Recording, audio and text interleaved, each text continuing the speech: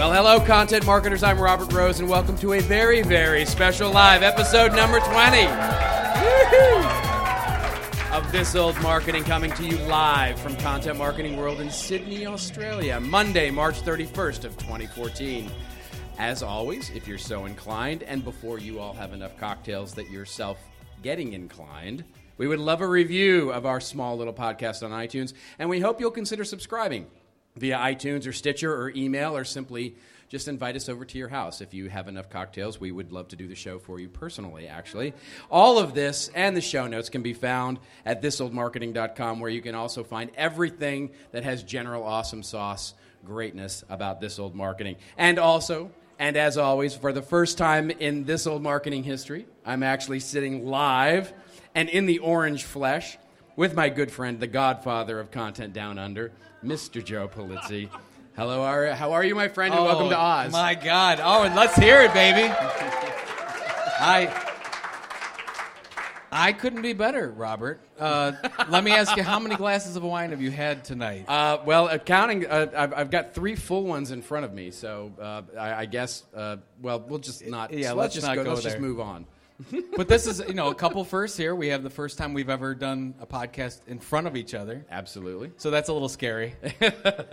It's only going to get better from here, my friend. Better or worse. Yeah. And our first in front of a live audience, which is nice. Absolutely. This is really nice, actually, to see all these bright and shining faces. They're all in their phones, right? They're all staring into their phones, like typing madly, like, oh my God, this is really worse than we thought. Well, it was actually, going to be. this old marketing is the hashtag. So if anybody's tweeting, this old marketing is the hashtag. And I'm actually just curious, who's listened to the podcast before? Anybody? Oh my God, people are actually listening.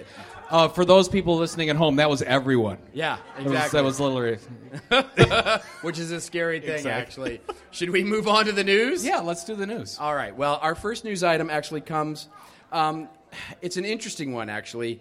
It's this. It's something that's near and dear to your heart, which is the publishing industry, of course. And it talks about. It's a Pew Research study that came out and actually talked about that the digital publishing world is in search of a business model. And to me, it was like, okay, duh, right? I mean, are we? The headline was basically, in search of a sustainable digital business model. Pew says that the state of digital business news is struggling, and to me, it was like, okay, yeah, digital publishing is hard.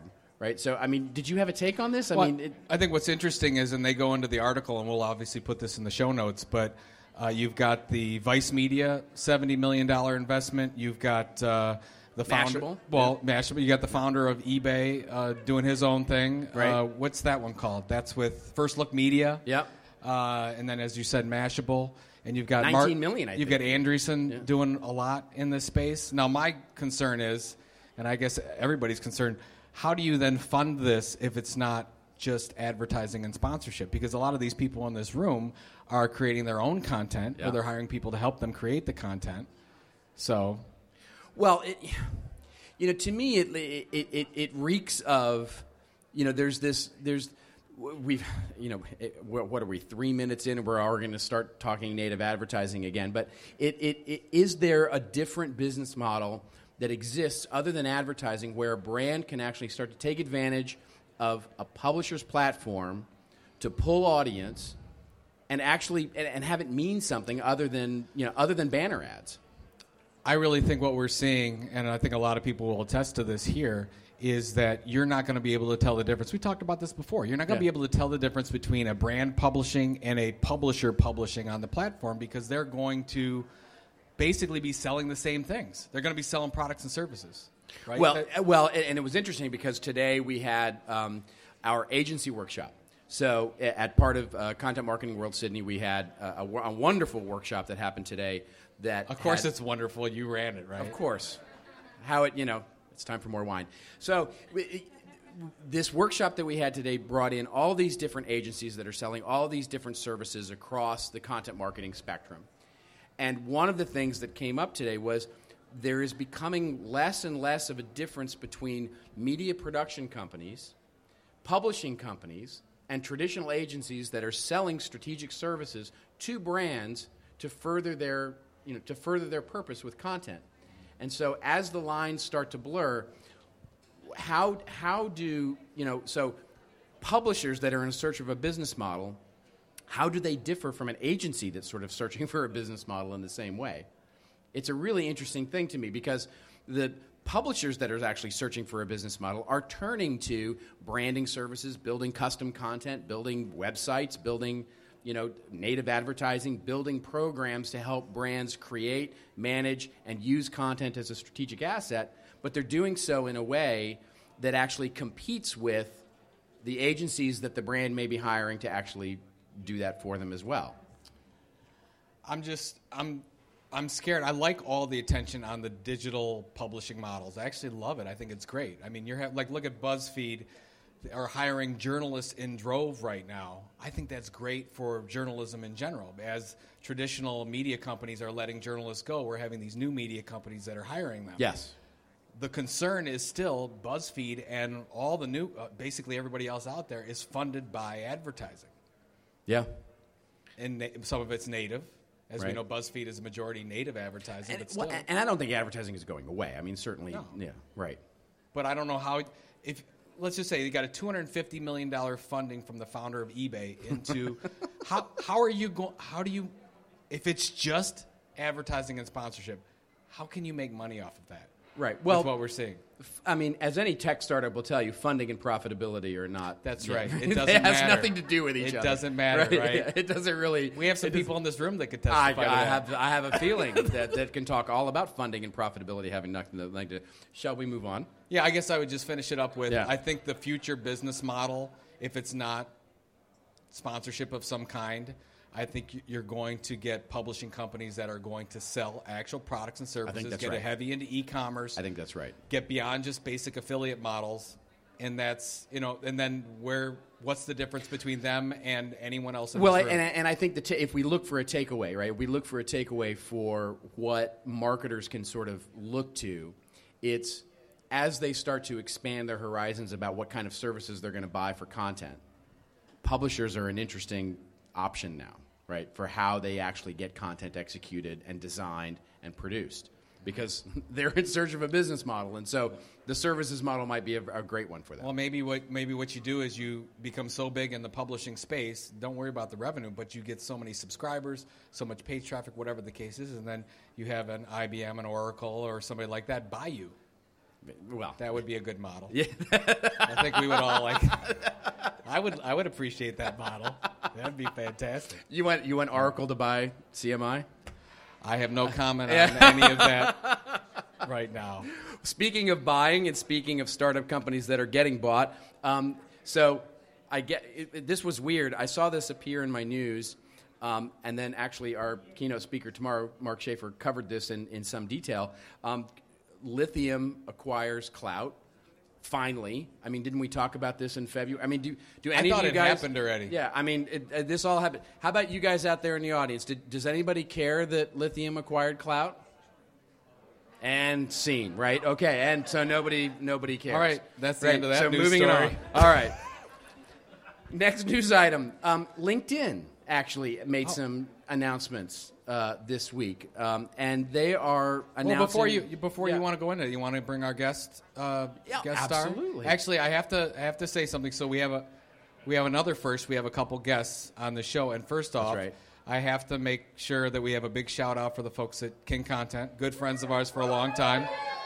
We wouldn't be doing this live if it wasn't for them. So big shout out to them. Well, we would be, but it would be way underfunded. It would be. Yeah. It would. Yeah. Definitely wouldn't have as much. That's right. Wine We wouldn't have near as much wine, nor as nice a microphone. That's it. So, yeah, exactly. So thanks to our friends at King Content, and then we thought that because of that, we should have our old friend Todd Wheatland as our first guest. So let's give a warm, friendly, this whole marketing round of applause for Mr. Todd Wheatland. Todd Wheatland. Yeah. So I don't know, brief introduction. Todd, we've known Todd for a long time, and let's see, you were speaking at the first Content Marketing World. I did, and I came back. And you did, and you've been. I think you are the only person that has spoken at every content marketing world in the States and in Australia. It's cost me a fortune, but it's worth it. Well, I think it speaks really to our lack of imagination, really more than anything else. Well, that's why we. Well, very in the quiet feedback, social life. in the feedback, they're always like, "Would you please mix up the speakers?" But I never pay attention to that. But we do, before we get into, we have a couple relevant news articles we'd like you to comment on. But there's some news, and do you mind talking? You've gone to the dark side. I have crossed to the dark side.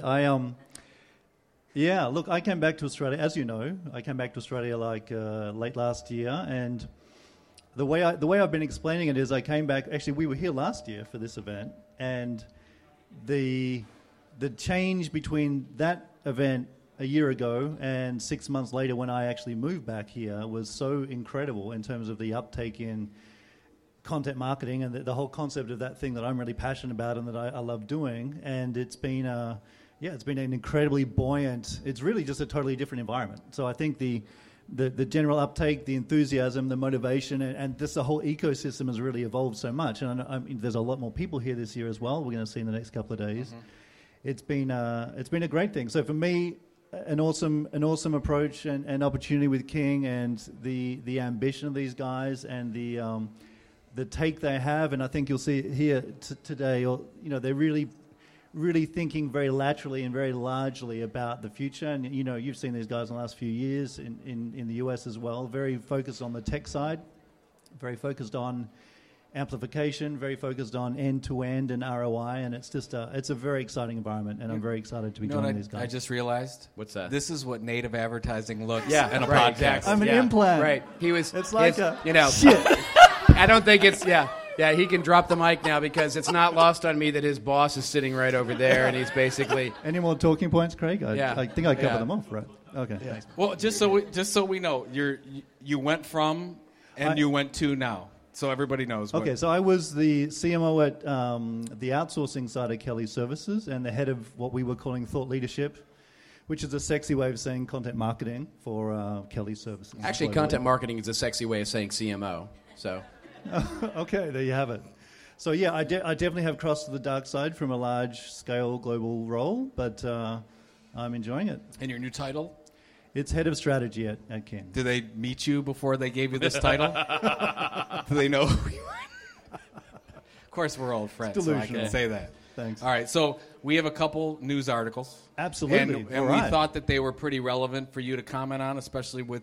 So let's do the LinkedIn one first. There was an interesting article that came out. I mean, there was a couple of outlets that have covered it, right? So TechCrunch covered it, Ad Age covered it. There was a number of publishers that covered it, which is LinkedIn has introduced some new tools, right? For as they say, for content marketers to one, score content. So they're offering up this content scoring model, which is really only for brands. It's not for individuals, even though they offered up the new ability for individuals to blog and become, like Joe is, a LinkedIn influencer. And so, but they have this idea that you can now score your content. And then they also offered up this curation tool where if you're a brand, you can actually look to LinkedIn to see what kinds of articles are popular and sort of tune your editorial for this. Now, to me, I have to say, I looked at this and I thought, all right, I get it. This is LinkedIn being self-service oriented. Before you go into that, are our LinkedIn friends here? Thank God. Okay, so we can say we can talk all sure. kinds of crap. LinkedIn, great supporter. Right. Just want to make sure we're going to talk bad about them. Yeah. No, we're huge fanboys. We're huge fanboys, but we are. But to the extent that this is self-serving, it feels very self-serving to me. That these are tools that are basically encouraging you as a brand to build. And we've talked about this, ad nauseum before about building your properties on rented property. And so I want to get your take as a LinkedIn expert here. What is this really something I should, as a brand, I should be investing my time in? As a self-serving mechanism, I think if you were to judge it versus how Facebook have done it, I think it's a great move. Because I think Facebook have done an entirely bad job of this. There's so much... Just because of the positioning of it, or is it because they've done a functional bad job? I think there's such a difference between the average person who goes, okay, I posted something on Facebook and now I'm going to promote it, and someone who actually knows what they're doing. Because you would never do that if you knew what happened. Right. So the people who actually know how to work with Facebook advertising is an entirely different class and group of people to the average people who are using the product. Sure. And I think that's a huge, and that I think is a big contributor to the massive pushback you have from marketers and people who are freaking out, especially the last few months about, including you, Joe, right? Very vocal about this is an outrage. They had a promise that social was different, and now they're just trying to sell us, and this is ridiculous. Right. So I think it's a great proactive way, and the crowd's gone really silent. That must be a good thing, right? That's a good indication of what your speech is going to be like tomorrow. They're wrapped with attention, Todd. Look, absolutely, but they're educating the audience how to use the tool. And what I think is really cool about this, and we were with Jason Miller last week, so I had the chance to pinhole him about this and say, look, what's the story? And I think it's if you think what LinkedIn has, they have the company, they have the employee, they have the clients, they have the general community, and they have the target base. I mean, they've got Sure. this ecosystem, which is enormous. And the sheer volume of data that flows between all of those entities and people involved in the process for the first time, and we've always been able to manage to measure a little bit of it or to get an insight about it, but the actual echo chamber that represents is huge, especially for B2B marketers, and I know there's a lot here. I mean, I've come from a B2B side, and LinkedIn, without doubt, if I talk to anyone who I really admire as a B2B marketer, they would run away from Facebook, run away from Twitter, and just keep their own website and LinkedIn. That's kind of the way it is. Why Twitter? Well, if you had to choose another property outside of your own site. Okay. So for me, it's this is where they have groups, they have showcase pages, they have company pages. You have individuals within the organization. You know how hot advocacy is right now, right? Sure. So that whole piece of if you can get employees involved in creating your content, if you get clients involved in creating your content, then their willingness to expose and amplify that message into the marketplace and an ability to measure that, it's pretty sweet. I wonder, though, it begs the question of whether LinkedIn is really just following in the footsteps of what, maybe avoiding some of the missteps that Facebook has made, but just following in the footsteps of what Facebook has done from let us give you the tools so that you can build this reach to your audience, with our tools and with content, because it's in their best interest, obviously, to have as much content for these brands as possible, only to be disappointed later because the rules change, right? The game, the rules of the game. And I know you're not here to defend LinkedIn necessarily in their business model, but the thing I worry about as a marketer is I see them deploying these tools, and they're very nice, and it's a very good thing. But the thing I worry about is it yet another enticement for us to build our house on somebody else's property, where at some point they go, you know what, the rules have changed now, and you've got to pay in order to reach that community that you've just built. Undoubtedly, yeah. I mean, it's the sweet smell of.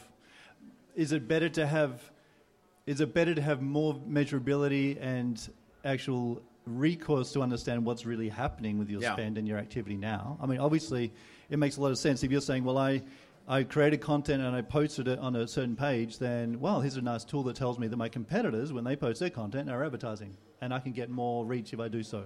Okay, so clearly integrating their touch points for revenue is a huge part of what's driving this. But at the same time, if it's meeting my ROI objective and it's a better channel to do so than other alternate advertising mechanisms, there's a role for it. Right? Do you understand the scoring? Because when I read through the articles, the scoring looked like a clout type thing, like, we're going to take your post and multiply it by a this. By a million, right? Well, I think it's the million, yeah. If it was just multiplied by 1,000, I wouldn't pay attention, because it's a million. It's big. It should be a billion, then I'd really be paying attention.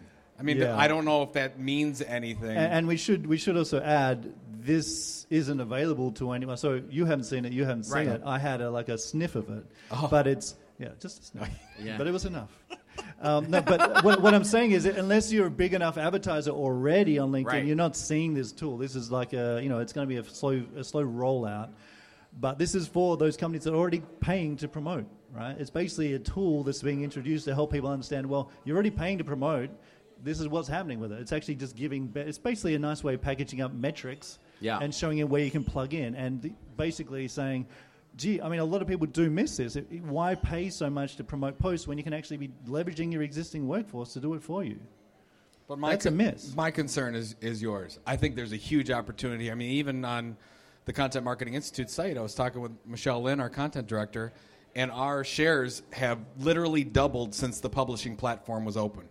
And I think it's because more people are actively sharing content on LinkedIn. There's more content there to be shared. I mean, it's simple. It's a stickier place. I'm very interested to see what their engagement metrics are looking like.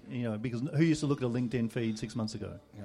You never did, right? Yeah. I think we shared I posted my first LinkedIn blog post last week. Talk about that because it's interesting. Crazy story. I had access to it for a long time, and I just never got around to do anything. I posted the first article last week. It's had 120,000 views. I haven't told anyone about this thing, right? It just went nuts, and this is like literally in 24 hours, 5,000 shares. Was it a really compelling post? Apparently. Was it? No, I mean, really, what was it? I mean, it was. It was about leaving my old job, basically. It was about cloud getting bought by lithium. Yeah, lithium. I really optimized for lithium in the keywords. I see. But 600 and whatever comments. I mean, it's just the sheer. If I never do a post as popular as that again, the sheer insight as to what is possible on this platform in terms of the scale it's incredible, right? Well, okay. So speaking of comments. And moving to the next news item here, which is a really interesting one for me. That as I was reading through the news this week, and this was something that came up. So everybody knows Copyblogger. Anybody Copyblogger fans here? So, vocal, not the hand raised. Yeah. Okay. All right. So Copyblogger actually made a business decision to remove comments from its blog completely. They'd already, much to Joe's consternation, removed the date from the... Don't get me started on the date. From the blog post. But now they've removed comments, and they had and Sonia Simone wrote a post about why they made this business decision to remove comments from the blog. So I wanted to get your take, Todd, on this and find out what you thought about removing comments from the blog. And, of course, yours too, Joe. I mean, this is a really interesting thing to me where...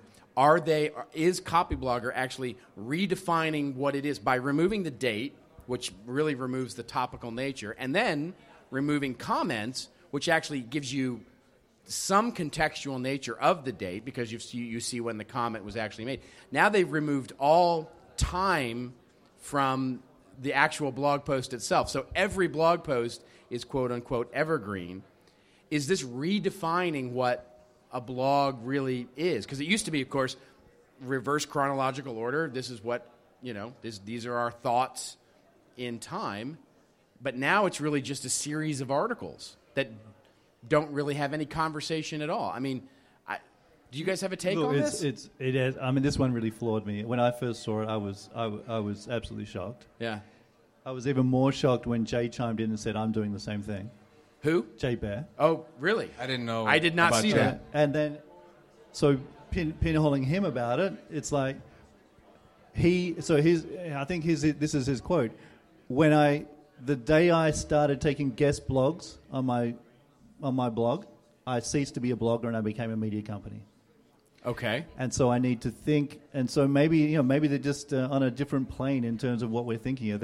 Maybe that is the mindset in which they make decisions like, let's take the dates off, let's take the comments out. I mean, the justification for the removing the comments was very much around, we have all these other conversations going on other sites, on social channels. We have people blogging about our content or, doing follow-up posts, and that's where the real conversation should happen, blah, blah, blah. I mean, a lot of that doesn't smell very real. Right. Well, it feels like a rationalization, right? I mean, here's the reason we rationalize taking off the comments rather than... I must say, having been someone who, for the first time, has had 600 comments in like 24 hours, it's pretty hard to actually administer that. Did you actually read them all? Not only did I read them, I actually responded to them, right? Wow. You're so sweet. I know. You're such a sweet guy. Only because I was too stupid to know what you should do with such a thing. Now I'm going to go Copyblogger and no comments.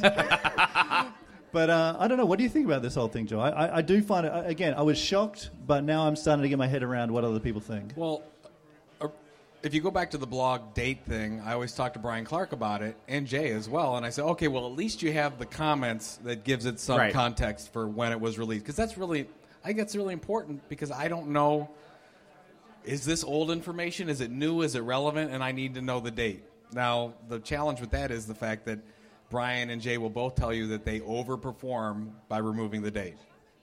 But I think that from an SEO perspective, from a they get more traffic to those posts without a date. And I don't understand that. Maybe it's SEO ninja stuff. I don't know. Yeah. There's something. I can understand if you're going back and actually making that is the quintessential page for that topic, and we go back and refresh it every few months or something to give it. So maybe they're giving life to that piece, and just maybe they've got some stuff going in the background that means they're going to make that the magic location for that stuff that search engines love. But they were talking about, okay, why did Brian remove and Sonia remove them? Basically, too much spam. They said 96% or something spam comments on there, just not enough. I don't buy any of that. But that's a rationalization too, right? I mean, because the spam filters will catch 96 or 97% of that, right? I think that, outside of the fact that post did really well. Because and here we are talking about it, giving him a lot of attention. Fell for it. A lot of attention over it. But I'm really curious about it from an ecosystem perspective. What does it mean for live fire and discuss? What does it mean for, if all these conversations in theory are happening on other platforms? What's the next wave of trying to bring those conversations back into somewhere where they can be harnessed? Well, that it brings up a really good point, right? Which is, what is the ecosystem look like where, if we were to follow the template here, and we say that conversations on blogs are no longer truly relevant, that if we buy this rationalization that if it's interesting enough to have a conversation about it, will be blogged elsewhere, or the conversation will happen elsewhere. What does happen to the live fires or the discuss or the commenting systems that are out there, really building a network of followers and likes across the blogosphere, right? Which, to me, removes a certain lens by which we look at content more generally about how content is discovered. It's a really interesting dynamic here of because look, from a brand's perspective, they love this, right? I mean, it's like, oh my God, you mean we can remove the comments and we're not going to get yelled at for doing that? I mean, what they're doing is actually giving permission to say, you know what, it's okay to actually publish content and shut down the discussion on it. It's a double-edged sword for me. I think this will be. I'm going to go out on a limb and say this will become the rule. Yeah, I think that in the weblog or the blog as we know it will become an article, and there's so much conversation going on out there. They said Google Plus and LinkedIn now and whatever. It's not necessary. Are comments necessary on anybody's blog? No, because conversations are happening all over the place. See, I miss it, though. I missed it already. I mean, I miss the discussion. Half the value I get out of a great blog post is watching the discussion to see what the discussion is.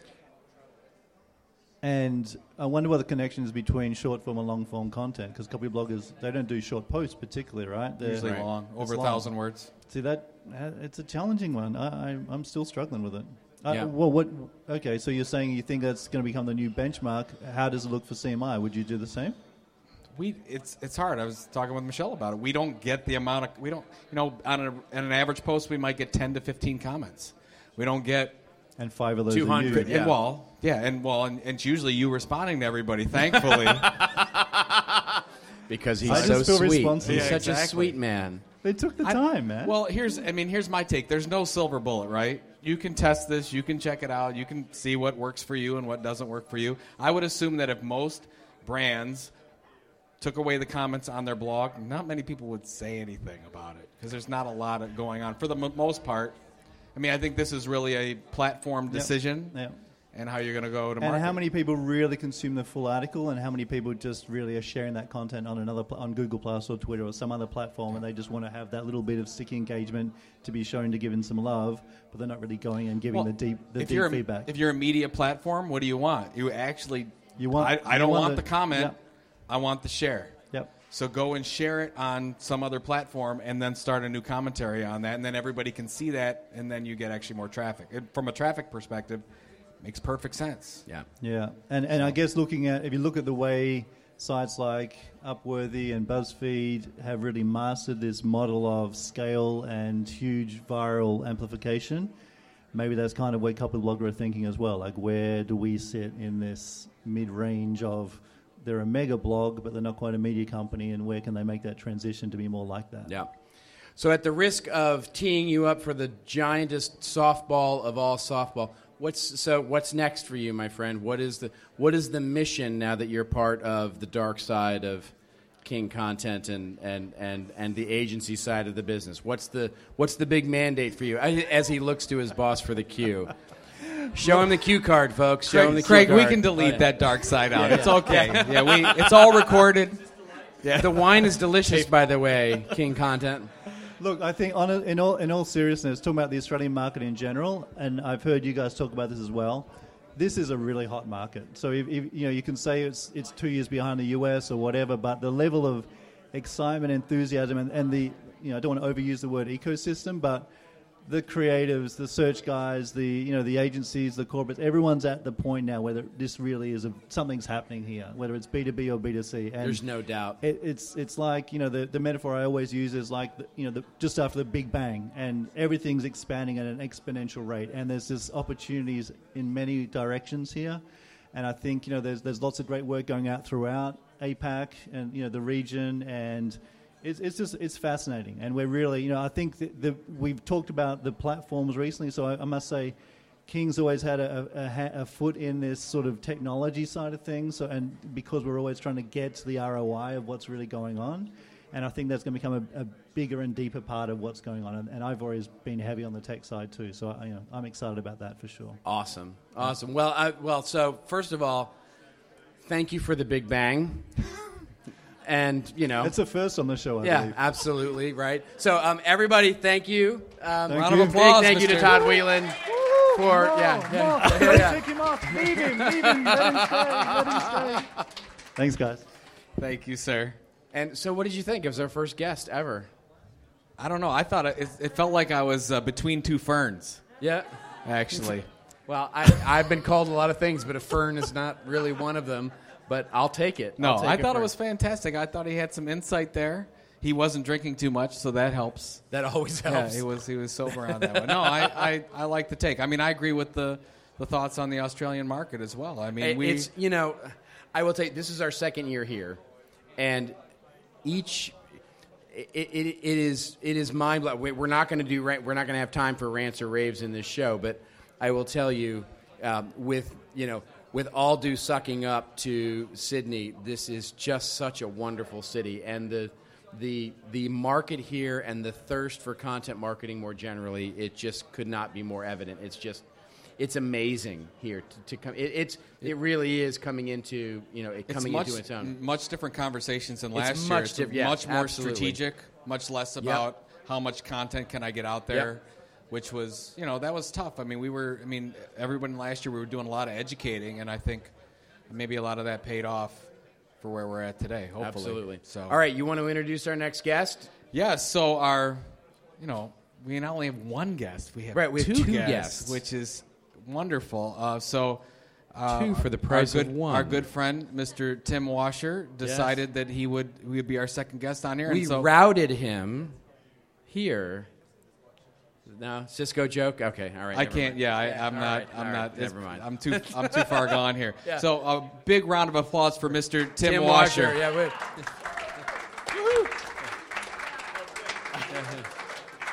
And thank you. You gotta sit down. Sit down, please. Yeah. Thank you. Yeah. This is nice. Yeah. Look at roses I'm getting. This is wonderful. Are you drinking water? I am. I'm coasting now.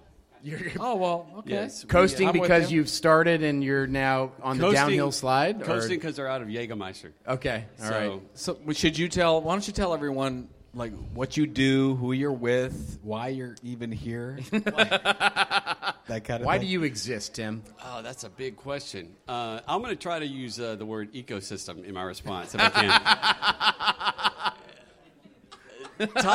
Toddy and I recorded a podcast at 30,000 feet 2 nights ago, which was that's as close as I'll ever get to the Mile High Club. And I'm glad it was with you, sir. I'm glad it was with you.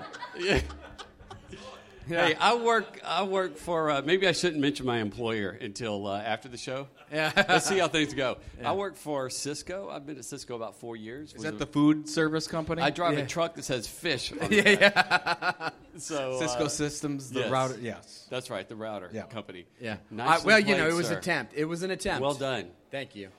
And so that was what were the other questions? I wasn't really listening. And You're Why what you're am I here. doing here? Why are you here? You invited me. I invited I'm thrilled. you. I was here. I've only been here one other time in about 14 years ago. Hold that mic right up to your mouth. How's buddy. this? There How's you this? go. Is this nice? Yeah. Okay. We need that radio FM voice. Thank you. Now I'm nervous. Now I'm feeling more insecure than There you usual. Okay. You're a comedian. I mean, you do this all the time. Yes, but they usually turn the mic off on me by now. They usually shut it down. Right. So this makes me insecure. Yeah, go ahead. What are some of the programs that you're running at Cisco from a content marketing perspective? Because you've told me, you and I have had lovely phone conversations We have. about some of the things that you're doing that one of the Are things inappropriate? That well, Fireable offense? We'll save that for I've later. had a lot of I'm conversations on my with- third glass of wine here at the Yes. table, so. But one of the things that we talked about that I think is just, I mean, I use this actually in workshops that I teach. The documentary series Yes. that you guys have created, the network effect. Yes, sir. Some of the things that you've created from feeding traffic into the blog using video, and the things that you're creating using humor. So talk about some of the things that you're creating that, I mean, because Cisco is not one of the brands that you would normally associate with, pulling, human emotion. And, it's a router company, right? It's a hardware company.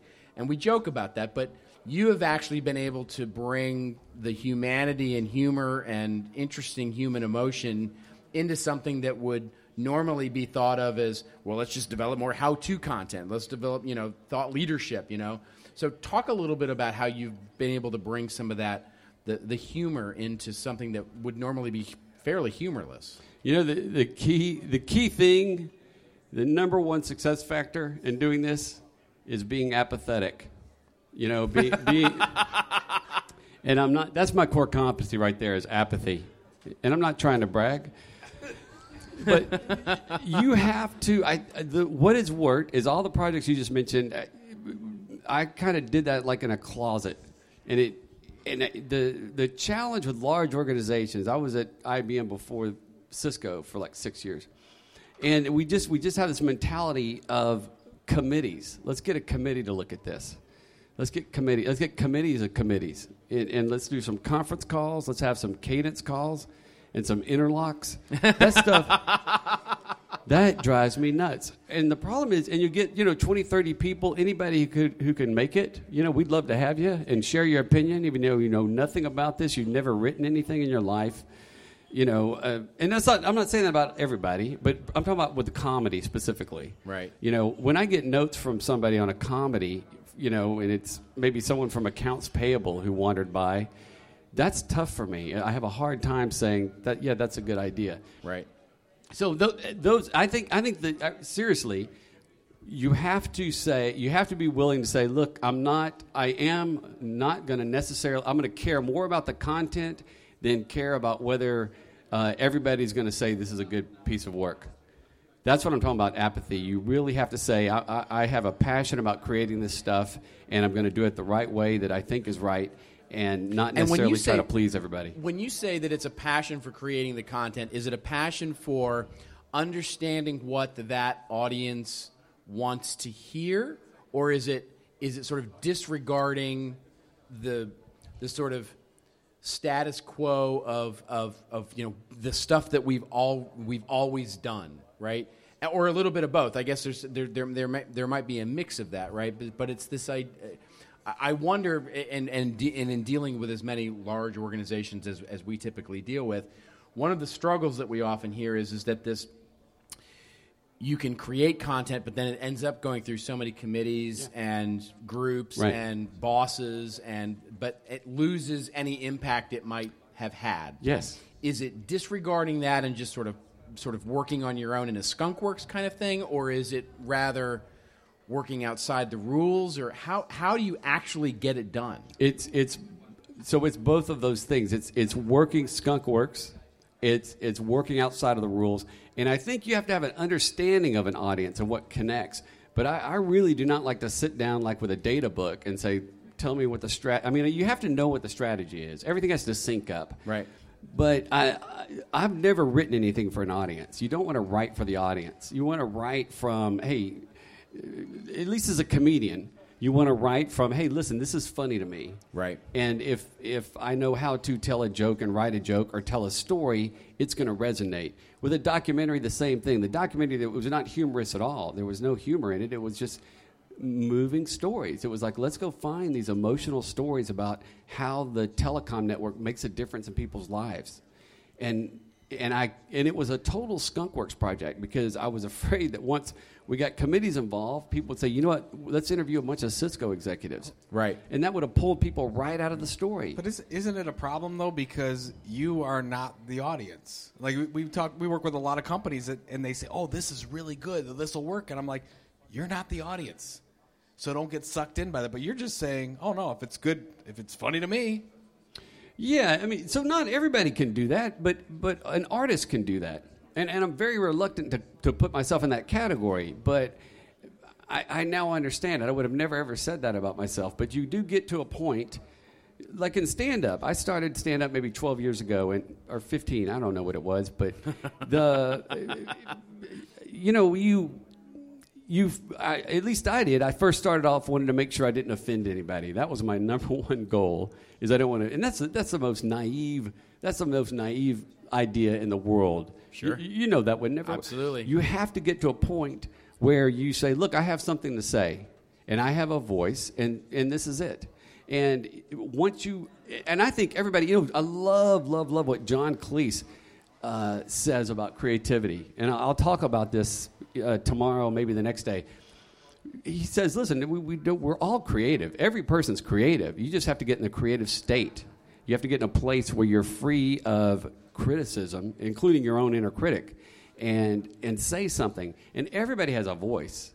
You just have to figure out how to find it, and it takes a while. It's funny that my talk tomorrow has got Cleese in it. It's that creativity's not a talent; it's a way of operating. Yes, absolutely, and it's challenging in a large corporate environment and even mid-sized companies because so many people are concerned about, how am I going to be perceived if I take this risk? And that's the danger. That's the death of creativity. And one of the things that I loved about, when you and I talked about the network effect, and I mean, it's one of my, to this day, I use it as one of the stalwart examples of content marketing at its finest, where, because one of the things that we talk about at CMI is that you don't have to be big, you have to be remarkable, right? It's not about going viral, it's about reaching the audience and engaging the audience that you're targeting. And you and I talked about this where it wasn't about the network effect, this documentary series going viral, it was about reaching CIOs, it was about reaching the people that mattered and actually engaging them and to me, that's such a strong way of thinking about content, right? Because we're sort of ingrained in this idea that if we're creating content, it must be seen by as many people as possible. And instead, it's this idea of the people that it is seen by, that it actually has impact. And so, are you thinking about that as you create something like the network effect, or are you just thinking, you know what, I'm just trying to create something great here? It's just that's it. It's just and also, but I am careful. It's not trying to create something great. It's trying to. I think this is meaningful. To me, this is meaningful. Maybe a way to illustrate it is in 2006, I did a comedy for IBM, and it was an absurd, self-deprecating comedy, and. A lot of people, there were plenty of people to throw rocks at it, believe me. But at the same time, one of our senior vice presidents watched this. He watched this all the time. He thought it was the funniest thing in the world. And when people tell me, well, senior executives, are not going to watch comedy, they're wrong. That's not right. The other thing is people say, well, comedy doesn't translate. It's not global. That's wrong, too. This thing was translated in like 7 different languages. So if it connects in the right way, and the thing is, what connects is when you're true to your voice. When you get to the point that you understand your voice and you say, I have something to say, I have a point of view, and this is how I'm going to express it. And it may not be comedy for you, but it could be music, it could be all different types of shades, but it's just simply saying, here is my voice. And not because a committee, once it goes to committee, is not your voice anymore. At the end of the day, though, I mean, if anyone out here starts doing a series of videos or focusing on the things that you're talking about, at the end of the day, how are you going to be measured? Because it's tough. Unless you have a lot of rope in your organization, yes. You need a lot of freedom. Yeah. Most of these people are going to get pulled back from that because we want to see some results. So, and I get that. And so I think the way to manage that is you have your marching orders. We all have our marching orders. So you got to do your job. But if you have an idea, start learning your voice on the side. Everybody should have their own. How many people here have your own personal blog? So, that's right, voice. I raised my hand. I got in trouble for that. It's not charades, guys. Yeah. It's an audio thing, right? That's right. I'm sorry. It's okay. I made a mistake. It's okay. You're a comedian. It's so forgiven. That was 87%, I think. Is that right? Numbers or something like that? Yeah. Anyway, if you don't set up a WordPress account or whatever you want to blog, and Blogger's good, isn't it? That's another great one. Sure. A couple of years ago, I guess. Yeah. Anyway, Tumblr. MySpace. It's Tumblr, all good. Yeah, Tumblr's great. Even if it's just, what I love is Instagram, because you can write a caption and you have a post done. And if you just start writing every day, you'll start to discover your voice. And it can just be a very simple caption. Even a Facebook post, you'll start to discover your voice. And think about those things that what they teach you in stand-up, in the first stand-up comedy class you ever take, they will teach you they'll ask you, what are your pet peeves? What annoys you and what angers you? And that's a great, simple way to find out, okay, these are the things that matter to me. And you peel that onion a bit, you start writing about those things, and you'll quickly discover your voice. Anyway, all of that is to say is I think that's critical. Everybody needs to be doing that now. Get your day job done, show the metrics the best you can, but at some point those are going to intersect because you'll gain more influence where you can use that with your job at the office to create content. There's also times on my personal blog where I can then go back and promote a video that we've done for Cisco, and it'll get discovered that way. Yeah. So that's the. It's funny that you mentioned that the idea of getting to the real heart of it. One of the things so speaking of stand-up comedy, there's a wonderful. By the way, if you want to go out and search on YouTube for this, it's wonderful. There's a tribute that Louis C.K. did to George Carlin, and it's completely improvised. Where he comes up and does a tribute to George Carlin, where he says, for 15 years, he was doing the same thing over and over and over, and he knew it sucked. He knew it was horrible. And what George Carlin told him was that every year you come up with something new. And he said, okay, so the first year you say, well, this is my voice. This is what my pet peeves are. And the second year you go, all right, well, that's done. So now you come up with your dreams and your ambitions and what it's like to be human. It's like, all right, well, then that's done. And you get finally into your fears and your deepest, darkest secrets. And he goes, and then you find it. Yeah, that's brilliant. Yeah, that's brilliant. It's funny. I was talking to somebody about this today. It took me a while. I took a class from Eddie Brill, who is the warm-up comedian for David Letterman, which is one of our late-night talk shows in the States. And Eddie, the first thing, he walks into class and he says, okay, there are 2 things you need to be a stand-up comedian. And I'm thinking, okay, well, to be clever and to be funny and witty, it's something like that. And he said, no. He said, you got to be honest and you have to be vulnerable. That's what you need. And I didn't get that for a while. It took me a year to figure out what he was saying, to really let that in. But now I'm at a point when I are performing, if somebody will come up and say hi to me afterwards, and they talk to me like they've known me forever. And I realize I'm sharing stuff that I share with our marriage counselor. It's that kind of stuff. And sometimes my wife doesn't like it that much, and that's why we go back to counseling more and more. But that's an incredible takeaway. That's an incredible takeaway for brands and marketers more generally, right? As we start thinking about content marketing, it's too often this idea of transparency is brought up, right? And it's not transparency; it's the idea of being vulnerable. It's the idea of that. We actually can make a mistake, and we actually do have, human emotions. I think those are the most interesting stories. If you're looking for a place to find an interesting story at your company, look at your failures. Where did you fail? And this is a hard thing to sell. I remember we tried to get this done at IBM once, and the executives went nuts. We're not going to talk about our failures. What are you talking about? And understandably so. I mean, you have a fiduciary responsibility to shareholders. I get that. But if you can tell failures and you talk about the devastation that you faced on this project, right? Because we've all been devastated.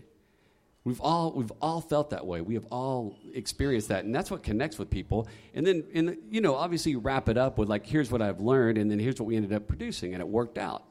So it ends up being a good story for the company, a positive story for the company, but it connects. Well, this is why we're a long way off from where we're going to be with this industry, because most brands aren't even close to making that happen. That's right. I mean, honestly, for all the faults of Cisco Systems, you're able to do some things that most people aren't able to do. Correct? That's right. It's and most really, companies I talk to aren't even close to being vulnerable. That's or right. Whatever. I mean. Yeah, they talk about authenticity and transparency, which you probably can't have without vulnerability, and it's not even close. Yeah, exactly. Because you got to run it through legal. Yeah, legal don't want to be vulnerable. Yeah, well, exactly. They're forget that. You don't always have to run it by legal. Yeah. One thing, if they say the attorney's seen it, go hire your own attorney. I got a personal injury guy. He's $300 an hour. There it is. He'll approve anything. There it is. That's the note to go out on, Tim. That's the actual note to go out on. That you've got your own personal injury guy. That's right. Let me hook you up. So, ladies and gentlemen, give us a big hand, Mr. Tim Washer. Thank you. Thank you. for Cisco Thanks for Systems. doing this. Go get another water. Well, this was an interesting evening. I think It was interesting. I was just listening. I learned one thing. When you drink, you're really talkative. Well, you talk a lot more when you shut drink. me up. I mean, I'm sure. Well, the thing is, you get a couple of glasses of wine in me, and then you start talking about stand-up comedy, and I just and I go nuts. So we have a couple of days ahead of us that are just really going to be exciting. It's going to be fantastic. We kick it off tomorrow. Yeah. Tomorrow morning we kick it off. We have a full day of general session with some amazing speakers, and then we've got another day of breakouts, and I'm just excited. And we'll talk about it tomorrow. We're pretty much double what we did last year here. So it's amazing. It's really exciting that all the people came out. So. It's really exciting. Thank all of you for coming and hanging out. People actually, and there's drinking there's with three us. people left in the audience. Yeah. They seem really. One nodded off. They're not in their phones anymore. They're not typing in. They're like, okay, we're done tweeting. This is just stupid now. I mean, you guys are drunk, and that's really all there is to it. You guys? Yeah. Well, I mean, come on. I mean, look at it. Look. I mean, here's the scoreboard, folks. That is it for Joe Polizzi. This is me, Robert Rose, signing off. And remember, if you'd like your question answered, I didn't get a chance to check Twitter to see if there was any questions. Hashtag ThisOldMarketing, or send an email, would you, to thisoldmarketing@contentinstitute.com. This was episode live for the first time, number 20. And we hope you'll consider subscribing via iTunes or Stitcher.com. All those links in the show notes available at thisoldmarketing.com. Remember, everybody, it is your story to tell. Tell it well. We'll see you next time on This Old Marketing. Woo!